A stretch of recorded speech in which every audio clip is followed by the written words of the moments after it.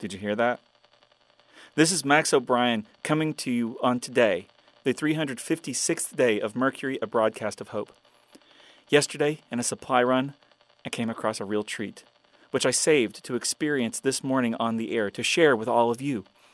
I found an unopened, unbroken, completely overlooked and preserved bottle of beer. I was very careful bringing it back because luck would dictate that I would drop it before getting to drink it, but I successfully got back here to the station. I tied a rope around it and put it in the sea overnight to chill it, a process which it also survived. My excuse for doing this first thing in the morning, besides in order to share the experience with all of you, is that it is a breakfast stout. I am therefore going to be having it for breakfast. Don't worry, there's nothing too important that I have to do today, and the others have given me permission to do this for the broadcast. I was going to sit here and describe the bottle to you, but I think I've given this enough of an introduction, and I am ready to take my first sip.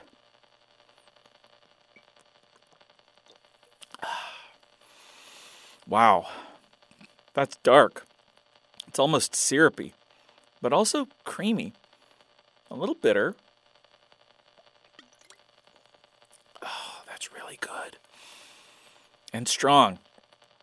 It's 8.3% alcohol by volume, and I can definitely tell. Whew.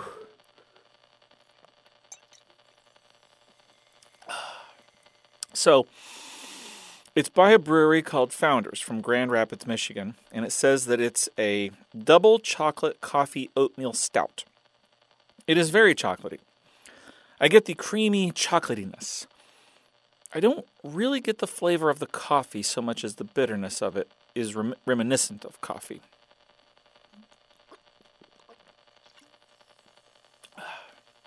I don't so much get the oatmeal from it, though.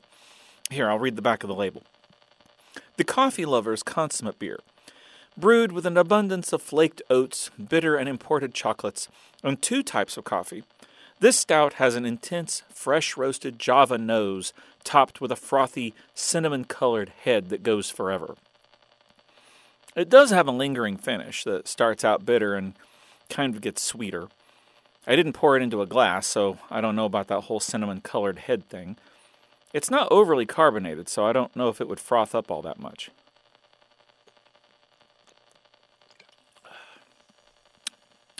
It's smooth, creamy, and bitter in the mouth, with some sweetness to it. I'm not all that good at describing this, am I? It's really good, though. I'm enjoying this. I wish I had a more discerning palate and could pick out subtle notes of sandalwood and peat moss or whatever. I guess I could go ahead and describe the label for you. It's got an image of a toddler with a bowl and a spoon, presumably eating oatmeal. I wonder if it's having the chocolate and the coffee, too.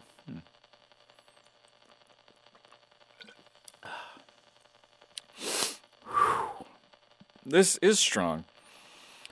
And I'm having this on an empty stomach, so I'll probably end up taking a nap after this. Kind of wish I had the others in here with me. They might enjoy trying this too. For some reason I wanted to do this by myself, but I think the others would have liked this. Actually, neither of them was as excited about finding this as I was. But that's not unusual. I'm often more excited about things that I find than either of them are. But I've never been that much of a beer drinker either. I've always enjoyed trying different ones. I tend to like wheat beers and ciders and the occasional stout. I can never have more than one, though, since stouts are so heavy.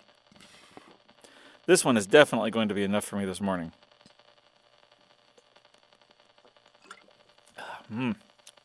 This is rich. I was never a huge fan of IPAs.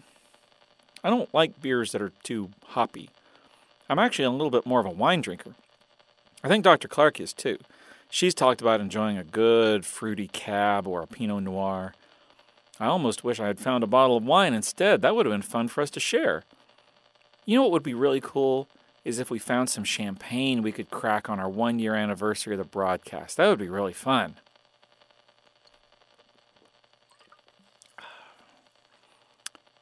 Maybe we should have that party that Agnes was starting to plan a while back. I'm not sure how well that would translate into a broadcast, but it would be a fun excuse for celebration. I mean, the 1-year anniversary of the lockdown came and got Agnes more depressed than hopeful. I think we should do something fun to mark the 1-year anniversary of the Mercury broadcast. This is a really good beer. I kind of do want to have the others try it, though. Thanks for sharing this experience with me, everyone. I think I'm going to go find the others and have them try it before I finish it. I hope all of you have a good day today. And if you have any grand ideas for how we here at the station should commemorate our 365th day of the broadcast, let us know. Cheers! Take care of each other.